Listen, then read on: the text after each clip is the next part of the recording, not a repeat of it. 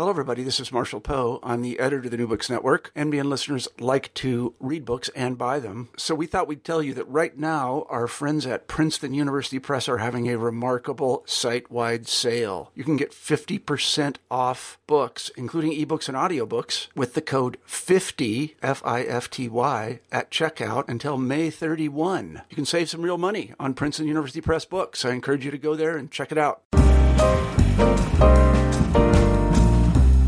Hello, this is Jim Stein, your host for New Books in Mathematics. Our guest today is Tom Jackson, a science writer who has written Chilled, a fascinating history of refrigeration. This book reads like an expanded chapter of James Burke's classic book, Connections, and I hope that Tom will take that as a compliment, because that's how I mean it. I think it's fair to say that refrigeration is not only one of the most important foundation stones of our technological society, it's also one that we take for granted. Tom, welcome to the show. Hi, Jim. Thanks for having me on. It's a pleasure. Tom, what gave you the idea for writing this book? Well, there are so many stories about the refrigerator, and a lot of them don't really include the refrigerator. So the refrigerator, the kitchen refrigerator, is really just the sort of the fulcrum around which the story revolves. It has a very long history of how we figured out the thermodynamics of it all and how we learned to create cold. And also on the other side, there's a large amount of stories to do with how refrigeration isn't really linked to food or air conditioning or that kind of thing. So, and I think you tell a lot of stories. I'm sorry. I thought you told almost all the stories extremely well. I was absolutely enthralled by the book, and I also love the book cover, by the way. You mentioned that as early as the 1930s, it was recognized that what you describe as the cold chain is absolutely essential for civilization as we know it. And there was a nice quote that later in your book, you say that civilization is only 3 meals away from anarchy. That's right, yes. We no longer prepare and preserve our own foods. We just go and buy it from the store. And if there wasn't any food in the store, what would we do? So by 3 meals away, I guess that a lot of people have more than 3 meals of food stored in their refrigerators. But if all the fridges got turned off, if there was a power outage or some sort of, almost Machiavellian force had some control over refrigerators, pretty soon we'd all be out on the street and we'd be hungry and we'd be wondering where our next meal was coming from. And that's anarchy. Yeah, I think that was the basis of a not especially good TV series a couple of years ago. Anyway, I've seen it, but I'll have to track it down. Okay, well, I've forgotten what it was called. Oh, Revolution. Skip it. As I read the first chapter of your book, I was amazed that cooling technology and cooling processes existed almost 2 millennia before the birth of Christ. I think our listeners would be interested in hearing a little about this. Sure. Well, it goes back a lot further than that, but it's quite simplistic in that it was just harvesting natural ice and keeping it.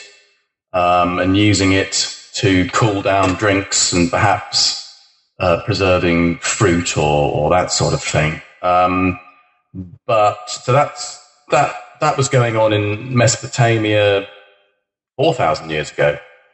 Wow.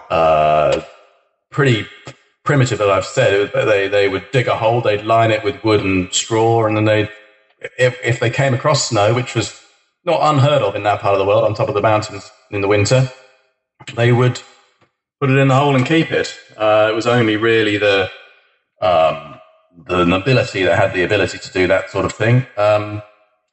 But by the last few centuries of the BC era, we see a almost industrial scale ice industry developed in Persia, where they have the ability not only to store ice, but also to make it at will. And it comes out of the two things about Persia. it's very dry. There aren't any big rivers flowing through it, really. This is what's now Iran. So east of east of the two big Middle Eastern rivers, the Tigris and the Euphrates. So east of there, it's quite dry, but it's also quite mountainous. So you get quite cold weather, but there's not a lot of flowing water. So they developed this incredible ability to go down and get hold of the groundwater and run it through channels and control water in a very intricate way.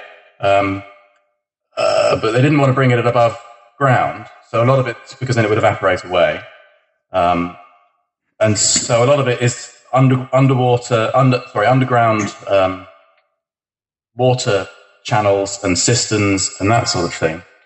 And then from that technology, they developed a means of making ice and also using the wind to cool water and to keep ice frozen. So I could go into detail about how they made the ice. It was basically a wall that was running, a very high wall that ran east to west, and on the northern side of that wall, they had a shallow pool, and the wall kept the pool in shadow, away from direct sunlight. And when the night fell on a cold winter's night, it would freeze. So by morning, you had a supply of ice.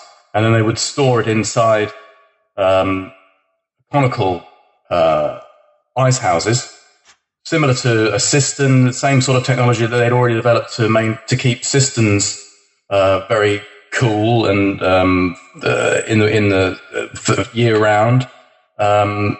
It traps that they had the ability to trap prevailing winds, and that gushes over the top of the ice and up through the conical interior, and the various pressure effects that are caused by that draw. Yeah, they obviously had a primitive understanding of thermodynamics to a certain extent here, and it's impressive. And equally impressive and fascinating was your next chapter, which was called Conjuring Cool. And it must have seemed like magic that Giambattista della Porta was able to produce ice by mixing together various substances. This fascinated me. Sure. Well, back then, all science was magic. It was in the age of the alchemists when wizards were real, effectively. There was no it seems mad to us now, perhaps, but there was no reason to suspect that standing around a mixing pot, a cauldron, and saying a spell was not a fundamental part of the process that turned, in alchemist search for various, amazing mythical substances like the Philosopher's Stone and the elixir and all that sort of stuff. So Giambattista della Porta, he was a real life wizard. He was he'd been told off by the Catholic Church to not discover too much stuff about because it was making them look bad, or it was just causing them problems. Some of his friends were even sent to prison for it, but he wasn't. He was too cool for that. He managed to talk his way out of it. But that's the real wizardry. Sure, yeah, that's probably the biggest skill. He's remembered for putting on these displays where he would put it was watered down wine, so a bottle of watered down wine. So it was red, you could see it, but it wasn't pure. It wasn't wine. There was a lot of water in there as well, and he would dunk that into a curious magical mixture and give it a tap and a swirl, and give the bottle a tap and a swirl, and all of a sudden it would start to freeze because the curious mixture was water, snow, salt, various other highly soluble minerals that he'd figured out when they mixed together. They brought the temperature down. It's the same sort of process as to why we salt roads in winter, that sort of thing. And he was a bit of a showman, as were a lot of the scientists, alchemists in back then. And it would have looked rather magical, I think. And also looking pretty magical was how Cornelius Drebbel managed to air condition an entire cathedral in the middle of the 17th century. Yeah, no, he was the last of his kind. He was the last wizard. He knew that he was on borrowed time. I think he knew that real scientists were fast approaching, and that there was no their discovery. They were interested in discovering things and didn't really require the pomp and magical airs that he would put on them. But he was a great showman as well. His meal ticket was to go around the courts of Europe and do fantastic things for various kings and emperors, in the hope of getting a pension or that sort of thing. And so by the start of the 17th century, he was Dutch originally, but by the start of the 17th century, after various scrapes and spells in prison and all sorts, he was working for James I of England, or James. He's also James VI of Scotland. It was when the two kingdoms started to share a king. So this is the king who'd almost been blown up by Guy Fawkes. A lot of people didn't like him, and there were several assassination attempts on him. So he had to wear very thick clothing as sort of body armor, effectively, against assassins. He also had a skin problem, which he combined with the thick clothing. The skin problem, by the way, is probably the disease that made George III, a future British king, mad. Porphyria, it was running in the family at the time. So he was a very uncomfortable king, let's put it that way. He was wearing very thick clothes and he had a terrible skin problem. And then when the summer hits in the UK, although it doesn't last very long, it can get relatively warm. So his court wizard, his court magician, Cornelius Drebbel, decides to chill the king out by using air conditioning in Westminster Abbey, one of the biggest churches in London. Actually, was the biggest church in London then, one of the biggest in the country. How he did it is no one really knows. Being a showman, Drebbel always hid what he was really doing. He wasn't a scientist in the modern mold. He was an alchemist in the old-fashioned way. So he would obfuscate and obscure his work. Plenty of history enthusiasts have had a go at trying to figure out what he did. He probably almost certainly used Giambattista's teleporter, the previous Italian guy who was a generation before, would have used the same, what's now known as a frigorific mixture, a cooling mixture. So salts, things like saltpeter and some snow, to create a very cold liquid that then he used to set up a convection current inside this giant vaulted church and create at least a layer of cold air near the ground. The king walks in. He's been sweating because he's wearing all his body armor and whatever, and he gets a bit cold, so he leaves. But it worked. And it's still very impressive. But now we move on to the scientists. And one of the guys who, in the scientific world, I don't think gets the credit that he deserves is Robert Boyle. Because I think Robert Boyle is responsible for the idea that heat and cold are the result of properties possessed by their constituents rather than something you absorb from the outside world.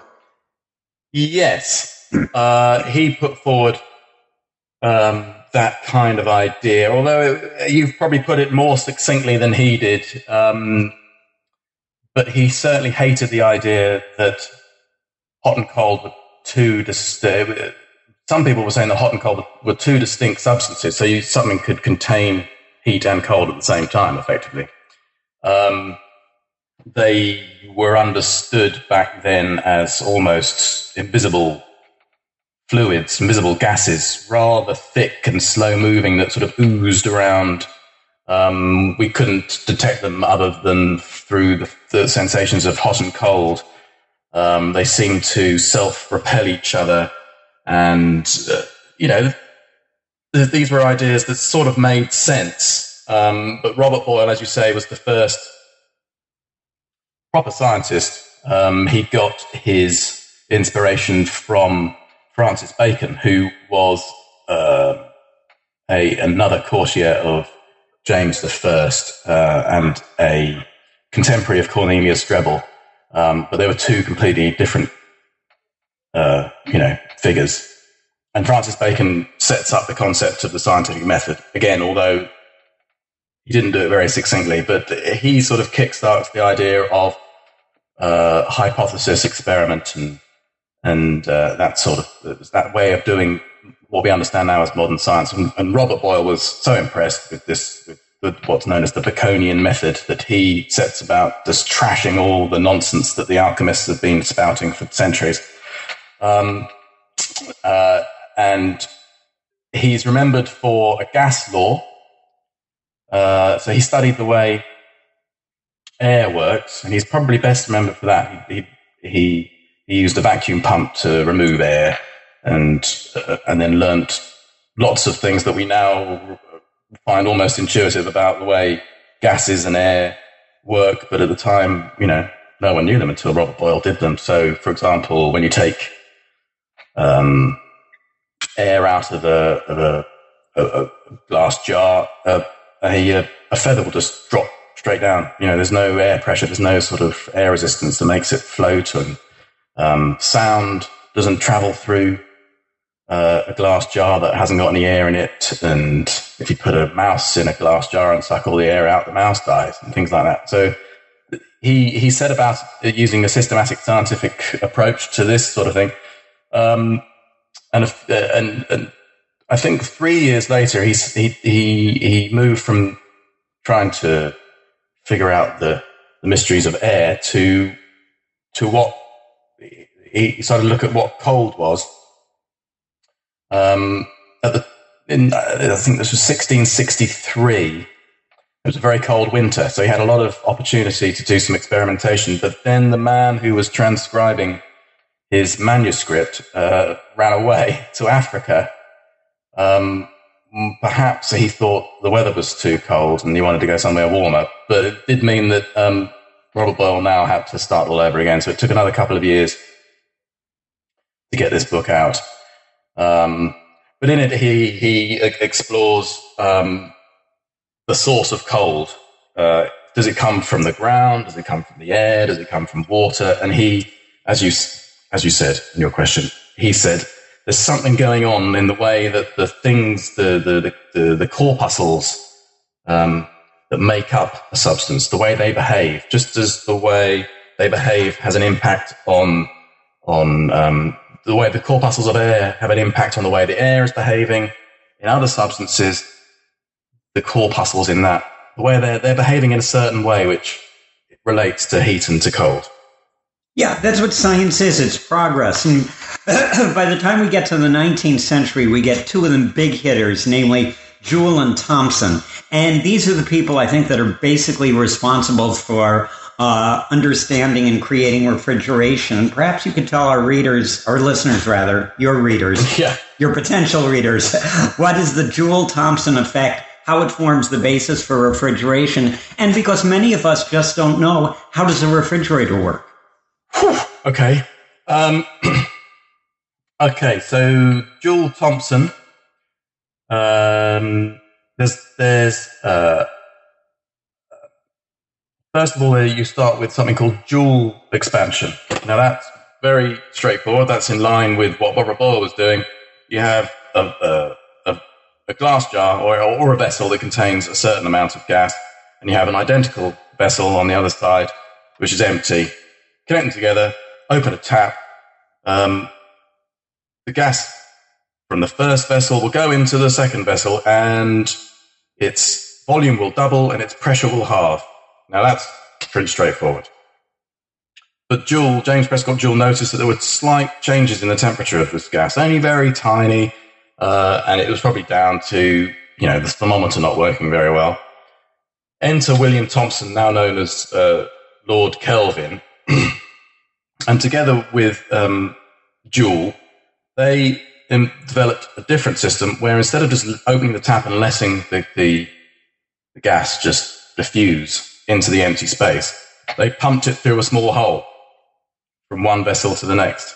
And they discovered that the gas in the second vessel became very, very cold. What's happening? They didn't exactly know. But what is happening is that it took another 70 years to figure it out.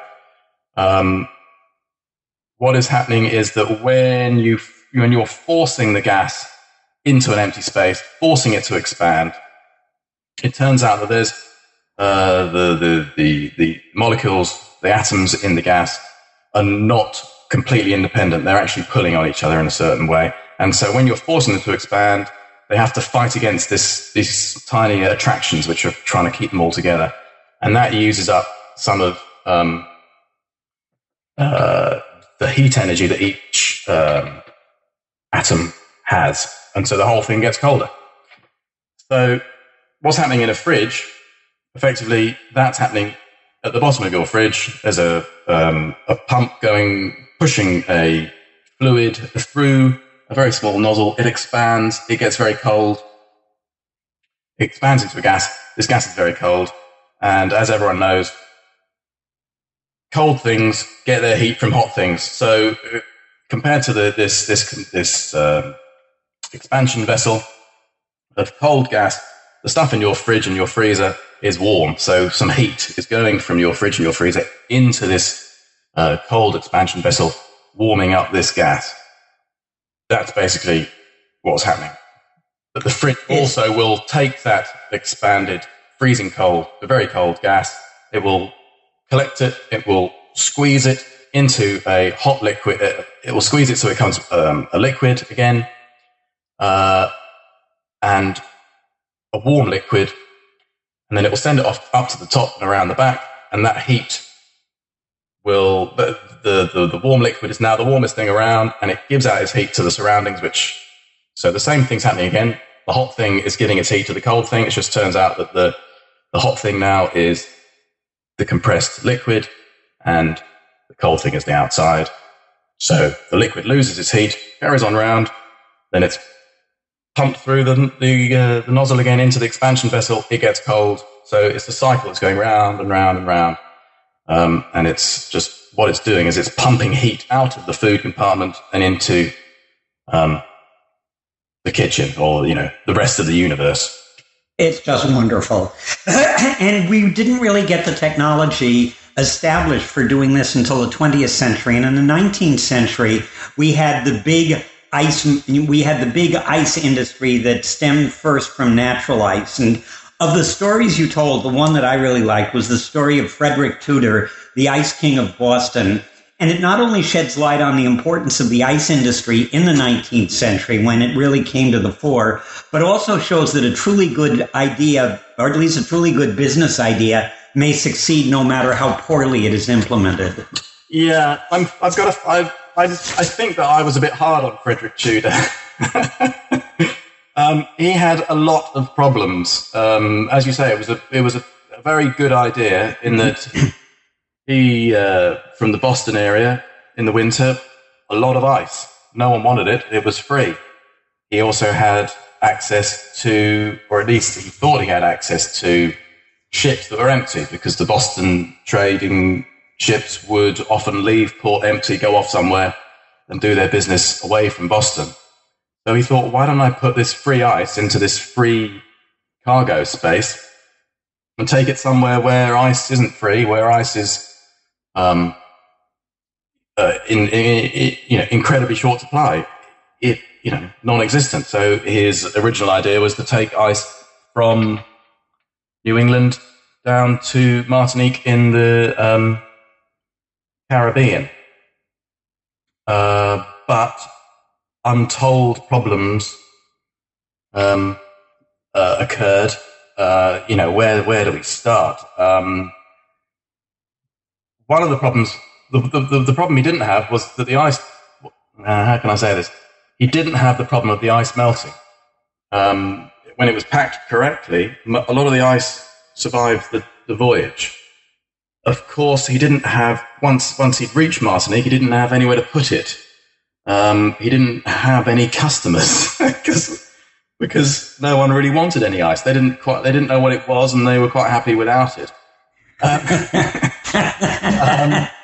So he became something of a pusher, an ice pusher. He would give his ice away free for a week, and then everyone would come back and say, I've got to have some more of this ice.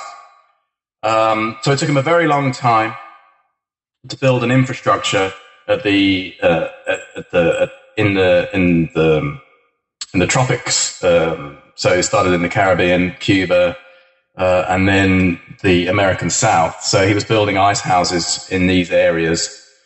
There was a trade embargo with the British. There was at least one war. I'm trying to remember now. He got yellow fever.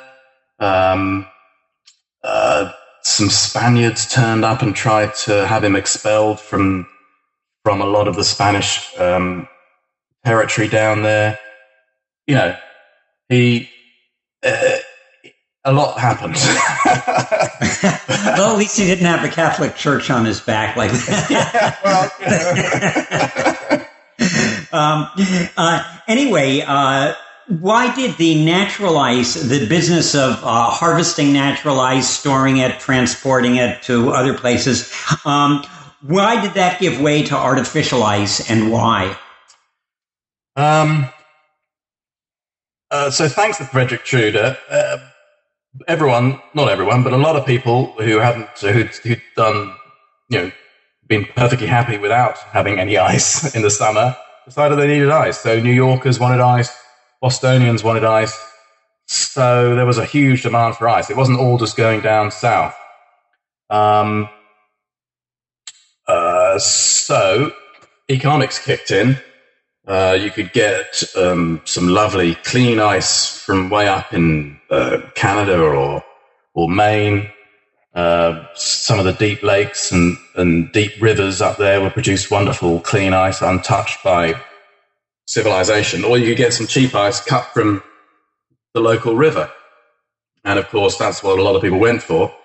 At the time, people thought that the freezing process would cleanse the water, cleanse the ice. Of course, all it did was just sort of freeze the germs and the muck. And so there were a lot of incidences of typhoid and dysentery and other rather nasty diseases breaking out in areas where ice was cut from sewage too near to sewage outflows and that sort of thing. Of course, down in the South, all the Northerners the American South, all the Northerners were using all the ice, and so they started to look for other ways. The Civil War didn't help, of course, in the market, that kind of ruined the market for them. So they started to look for other ways of making ice, and they turned to mechanical refrigeration, which had been invented the 1750s was the first time someone showed that there was some sort of process that could be harnessed. But by the 1850s, people in the American South and Australia and India were using giant mechanical refrigerating ice factories. They weren't particularly successful, but in those places, they were still economical, and they could still produce ice that could be sold. And then when the technology improved and the price of mechanically produced ice goes down, people further north where there's, it's much more of a choice. Can I have the natural ice or the artificial ice? Slowly, everyone starts to shift towards the artificial ice, mainly because one of the reasons is because it looks more natural. Ice from a river is full of tiny little air bubbles, whereas ice from a mechanical ice factory would be, the water would be much stiller when it was freezing, so it looks clearer and more blue and sort of more natural, even though it's the complete opposite. See what I mean? Another thing that fascinated me, and I guess I sort of knew about it in the back of my mind, but it wasn't really spelled out until I read your book, was the idea of the modern cold chain and all the refrigerating vessels that go into transporting the various items of produce and stuff that needs to be refrigerated. And so perhaps you could trace the evolution of the modern cold chain a little. Okay. Well, the answer to how the cold chain came about the short answer is slowly and with a lot of problems. If you think about the cold chain, if you think about your kitchen fridge, that's the final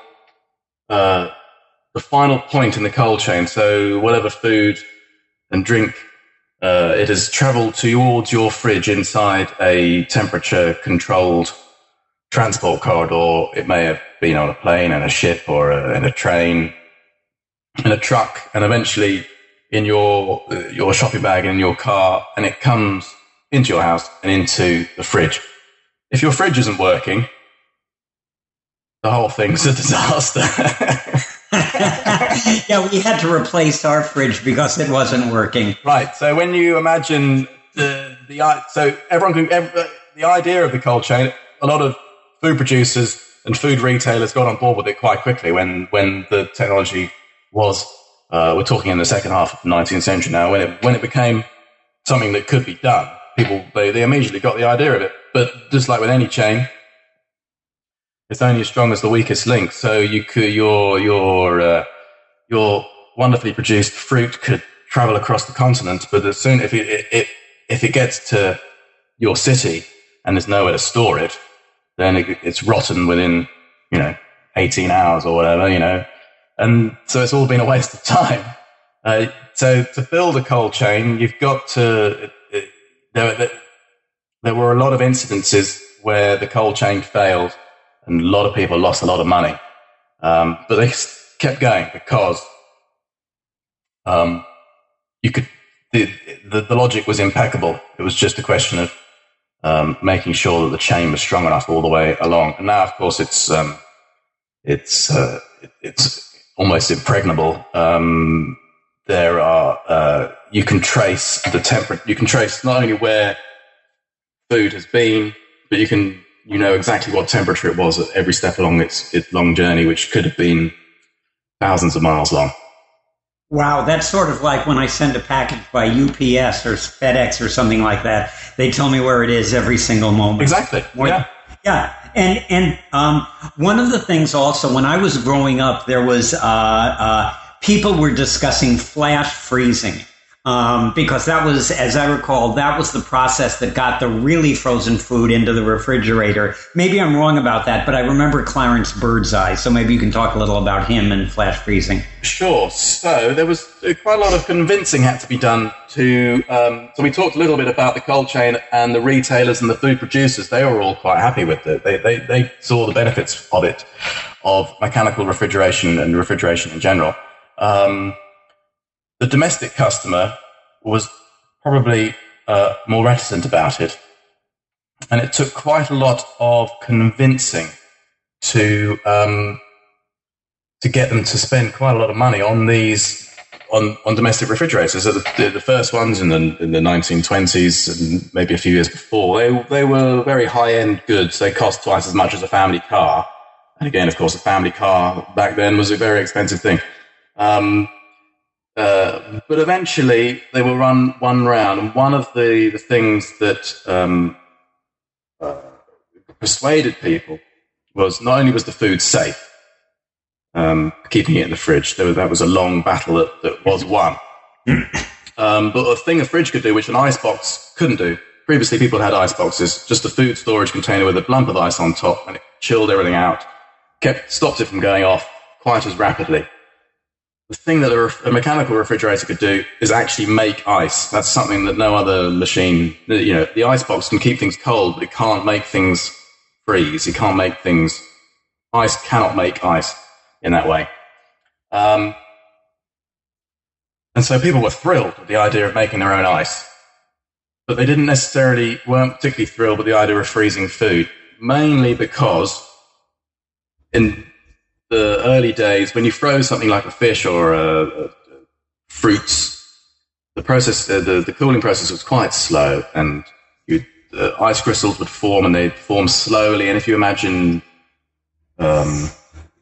a rock that's formed slowly underground. It's filled with massive crystals. And the same would be true of frozen produce that's frozen slowly. You get these large crystals, and then they've sliced through the integrity of the food as they formed. So when you defrost, you get sludge, effectively. And you've also lost quite a lot of water in the process. So bizarrely, it's dry sludge, because the ice sublimates. It doesn't melt. It gives out vapor. So you've got dry sludge, which is not what anyone wants. And then Clarence Birdseye, I don't know, in the UK and in Europe, everyone thinks Clarence Birdseye is a captain because his company's adverts are Captain Birdseye, and he's like a pirate, and it's giving frozen fish to children and things like, anyway. I don't know about it, whether in the States the word Birdseye goes quite so succinctly with captain. But anyway, he wasn't the ship's captain. He was a taxidermist whose first job was to shoot coyotes in the Rocky Mountains, I think. And then he went to make his fortune as a beaver trapper up in Labrador. While there, he saw that the local Inuit people were, when they caught fish, they just left it on the snow, on the ice, and within a fraction of a blink of an eye, a few seconds, the thing was rock solid because it was minus 40 degrees up there. And so he realized, and then when they came to cook it, when they defrosted it, came to cook it, it was almost fresh. It was just as good as fresh. So he realized that if you could freeze fish or any food super fast, then you wouldn't have this problem of the ice crystals expanding and just slashing the food into sludge. And he, as is a recurring theme in the story of these people, he did go bankrupt trying to develop this thing. It took him from 1915 till about 1926. He lost a fortune, but then made another one. He developed a system where the food would be frozen in boxes and squeezed inside a super cold freezer, where the top and the bottom went from the ambient temperature of the box. The top and the bottom of the box, when they went into this freezer, were sort of grabbed by the conveyor belt, and it would go down to minus 40 degrees centigrade, which luckily is also minus 40 Fahrenheit, yeah. One of the numerical facts I happen to know. We give that a lot in algebra classes. And so he started to freeze fish. He's known in Europe, at least, for the fish, and also frozen vegetables. And so then you had you could start to sell frozen produce, and it was a much easier ask for the domestic consumer, now that they were falling in love with their fridge and its ice trays and all its gizmos, then to say, tell you what, why don't you also buy a big freezer, big chest freezer, put it in the garage, and fill it with pre-frozen, flash-frozen food. There was less skepticism. People understood maybe the quality was diminished slightly, but you got convenience in return. And so everyone started to buy freezers. Yeah, I remember that. I remember that period very well. I'd like to use the remainder of the interview to go on to some other aspects of refrigeration. And air conditioning is not as critical to survival as refrigeration, but air conditioning has not only made life a lot more tolerable, it has undoubtedly extended individual lifespans in hot climates and has reshaped the population distribution of the United States. Yes, a third of household energy is devoted to refrigeration, and most of that isn't making ice and keeping the food cool. It's cooling the house. And you're right. Air conditioning was actually invented by accident by Lewis Carrier, who was trying. This was 1903, I think. he was trying to come up with a way to stop ink running in the humid atmosphere of a printer's in Brooklyn, and he decided he would just dehumidify the air, and it worked a treat. His dehumidifier, which worked on a similar process to a refrigerator, but it also made what was previously a horrendously hot, torrid place to work, this print works. It also made it a rather pleasant place to work. So he stopped making dehumidifiers for Printworks and started to sell aircon. And his market was the Sun Belt. So from California to Florida,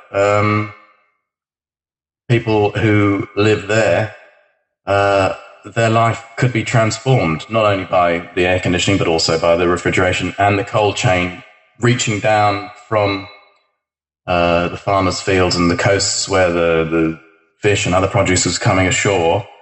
The cold chain would bring all of that into semi-deserts of southwestern America, and you could live in relative comfort in your air-conditioned home with your fresh fish and fruits. So, it kind of changed the world, and certainly that part of the world is transformed transformed beyond all recognition in, the last 70 years. Yeah, and one of the things, the last portion of your book is devoted to some of the surprising aspects of refrigeration and the applications to which it's applied. And one that interested me was I didn't realize that the original H-bomb was heavily dependent upon refrigeration. It was, yes.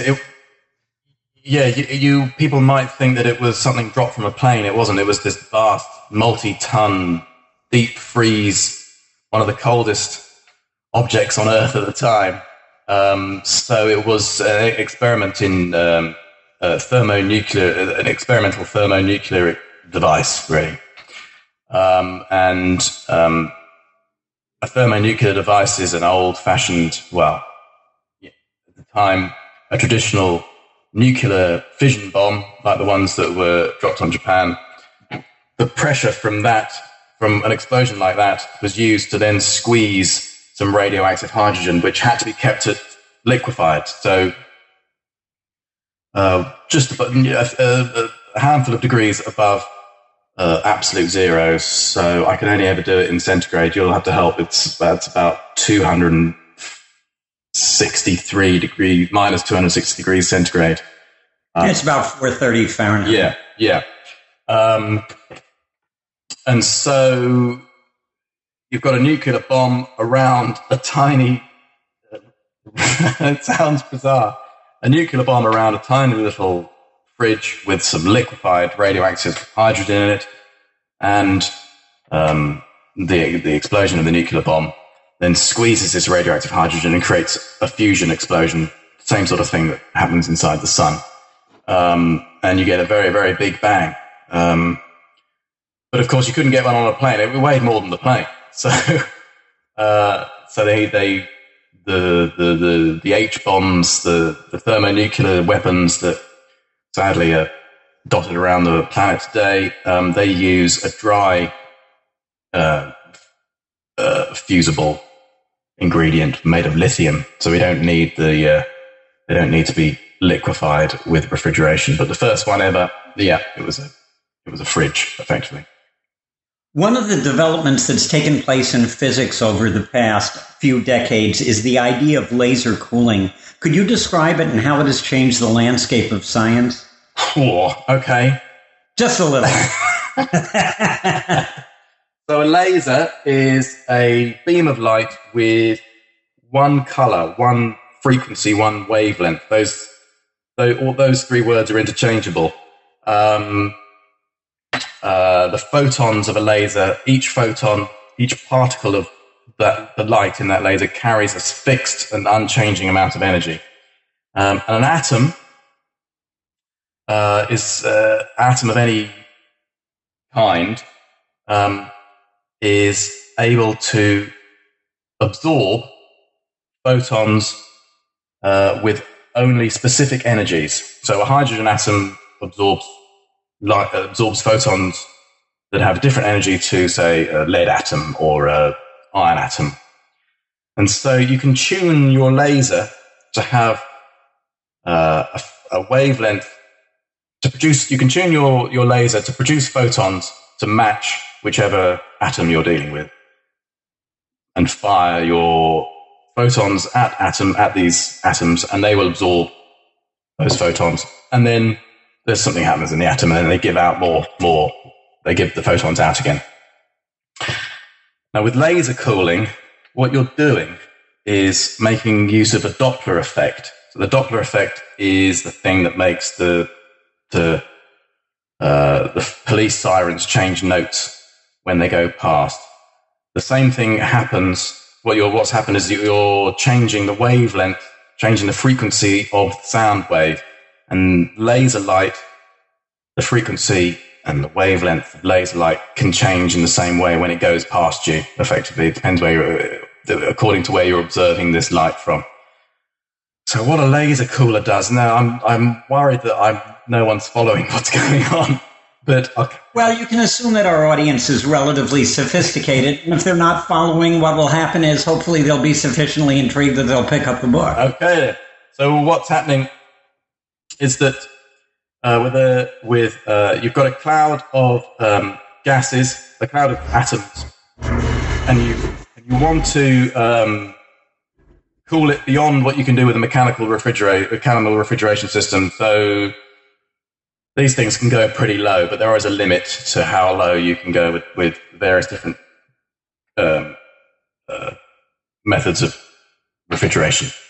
But you can go even low with laser cooling, and what you do is you fool your atom into giving out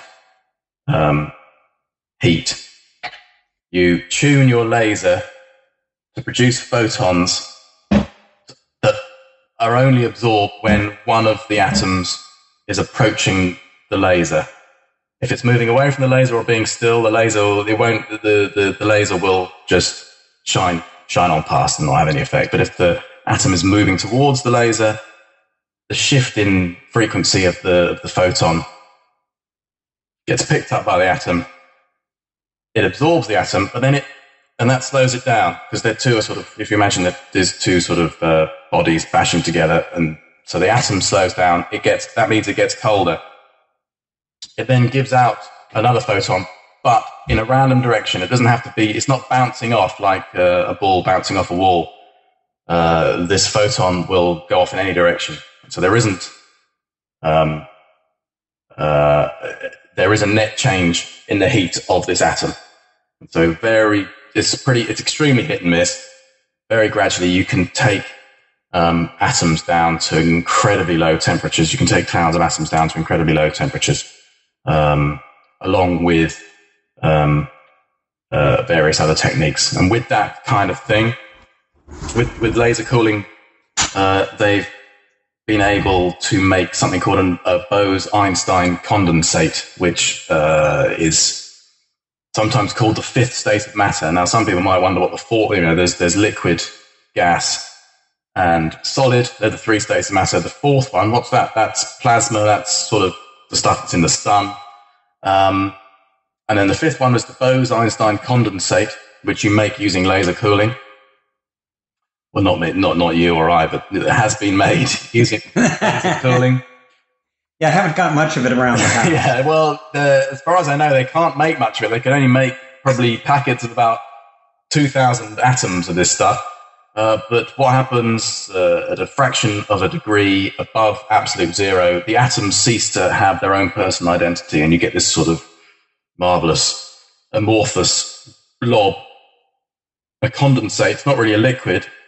It's not really a solid. It's not really a gas. It's a completely different thing.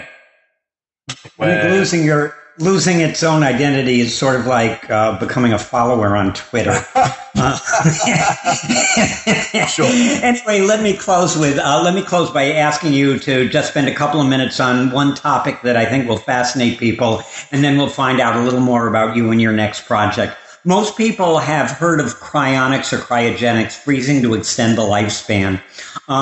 What do you think of this development? Do you think it's going to happen? Well, I was a bit skeptical when I started. I just thought, these, I thought they were a little bit misguided. But the more I looked into it, I thought, actually, thinking about it, maybe there is something in it.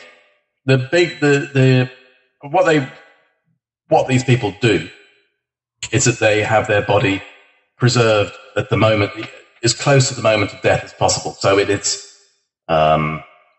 I don't really understand the medical things that are done, the treatment, but the idea is to put the brakes on natural processes and just store the body as close to the moment of death as is practically possible. Now we can, so we have to sort of take as read as that that process is actually, we have to agree that process has been successful. You can't defrost them and check. So they're in. Well, maybe centuries from now. Yeah, sure. So yes, they won't know it's successful until they've decided they figured out what to do. Now, the big misconception that I had was that I thought that in the moments after death, the body sort of starts to die. 4 minutes after the brain cells are dying and all this sort of thing. And that isn't really what's happening. What's happening is there are changes inside the cells, which mean that any attempt to give them back what they need for life, oxygen and blood and that sort of thing, will destroy them. But they're still alive. They haven't yet. It will take quite a long time for them to die, hours perhaps, for them to actually die. But they've just gone beyond the point where it's possible to bring them, to rejuvenate them. You see does that make any sense? Yeah, so sure. That's when I realized that it's the reperfusion of the body which actually kills it, not the fact that it's not had any oxygen and blood in it for a while. It's actually putting it back in that does the damage. I didn't realize that either. That's when I thought, well, that's a problem that can perhaps be solved. You'll have to ask someone else how they're going to do it. Well, my roommate in college bought themselves some time at least, and good luck to them. It's going to take a while. Yeah, I had a roommate in graduate school who belonged to something called the Life Extension Society and carried around a card in his wallet which said, "In case of sudden death, perfuse in liquid DMSO and freeze to the temperature of liquid nitrogen." And he's still alive, but I'm sort of curious to see whether or not he dies before I do and has this done to him. Anyway, Tom, I'd like to thank you for the time that you've spent with our listeners on this, and I'd like to ask you how people can get in touch with you. Do you have a website, and what projects are you working on at the moment? The best way to get in touch is through Twitter. My handle is @GingerTom. Now, that's not spelt the way that it should be, probably. It's JINJATOM.